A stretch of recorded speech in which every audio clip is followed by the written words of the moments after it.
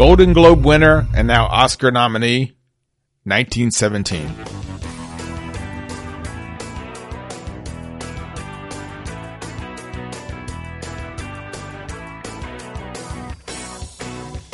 Welcome to the show that answers that question. What's the best movie of the year so far? Thanks for joining me today and being a part of the episode. Good to have you back. I am John Ellis. We've reached Oscar season. It's a short season this year too, with the actual live show scheduled to air February 9th. We are just weeks away. The nominations are out and the speculation begins. Over the next few weeks, I'll discuss some of the major movie nominations. In some cases, revisiting movies we've discussed in 2019. In other cases, it will be movies we haven't had a chance to talk about yet. So thanks for taking the time to listen today. If you're new, click that subscribe link to be notified of a new episode. There's going to be a lot of them coming out over the next couple weeks. I have links in the show notes to help you with that. You can find me on Twitter every day discussing today's movie and many other movies. Reach out to me there and say hello. You can find me at Ellis on Movies. On the last episode, I recapped the Oscar nominations, including some of the surprises and snubs. And now we're starting a deeper dive into these movies. Today I discussed the Golden Globe winner for Best Movie Drama, 1917. This movie, as the title tells us, is 1917. April to be specific. Two young British soldiers are given orders to deliver a message to stop an attack from falling right into a German trap. These two soldiers must, among several things, cross no man's land and reach the original German trenches. And they're relying on aerial evidence that the Germans are no longer there and they should be relatively safe going through this. Of course, they're not safe. Bunch of things happen. The quest to stop the attack will hopefully save 1,600 men, including one of the soldiers' brothers.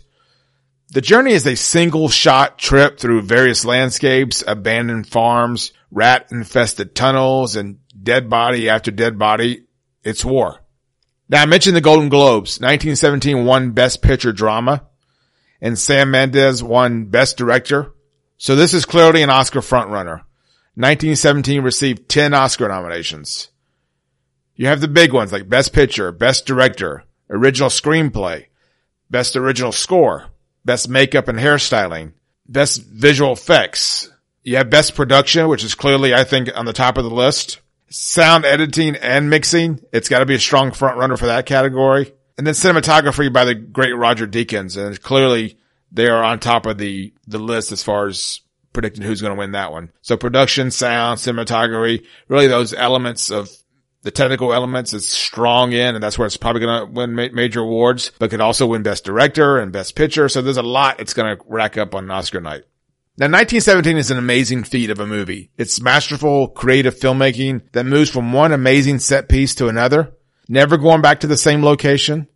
The story itself is pretty simple and not really going to overwhelm you with anything new, but that can be easily overlooked by how amazing this film looks. Clearly, as all the awards are indicating that I've mentioned, 1917 is one of the best movies of 2019. Directed and co-written by Sam Mendes, 1917 is based on a story that Mendes' grandfather had relayed to him several times. It's a bit of a vague memory, but Mendes fills in a few blanks and I'm sure taking some understood filmmaking enhancements for better storytelling. Now the movie stars George McKay, Dean Charles Chapman, as Game of Thrones fans may recognize him, plus smaller roles from big stars like Colin Firth, Mark Strong, Benedict Cumberbatch. Now as mentioned, the movie is set up to feel like a single shot, a non-stop movie. The point of view changes, but it's still one shot throughout the movie. Oftentimes we, as the audience, sees things before our two leads do. And other times we see their eyes widen and face tense up before we know what the actual problem is.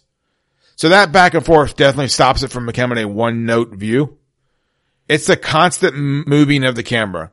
There's no time to stop. The characters feel that, and that stress is passed on through the screen as well. We feel that in the audience. Director Sam Mendes is a theater director. That's his background. So moving and stopping is nothing new for him. There are no cuts on the stage. So this is what he does. And obviously, when you make a film like this, there certainly are cuts, but they're seamless. You don't know they're there. Now, in the end, 1917 is an intense, first person nonstop ride of a movie. It's a thin story, not much to it, but you'll be so lost in the filmmaking of Sam Mendes and of course the legendary cinematography of Roger Deakins that you won't mind it so much.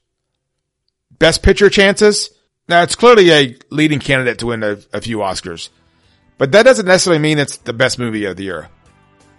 Those are not the same thing. 1917 will and should win many awards. It's a technical achievement by all accounts. It could win Best Picture.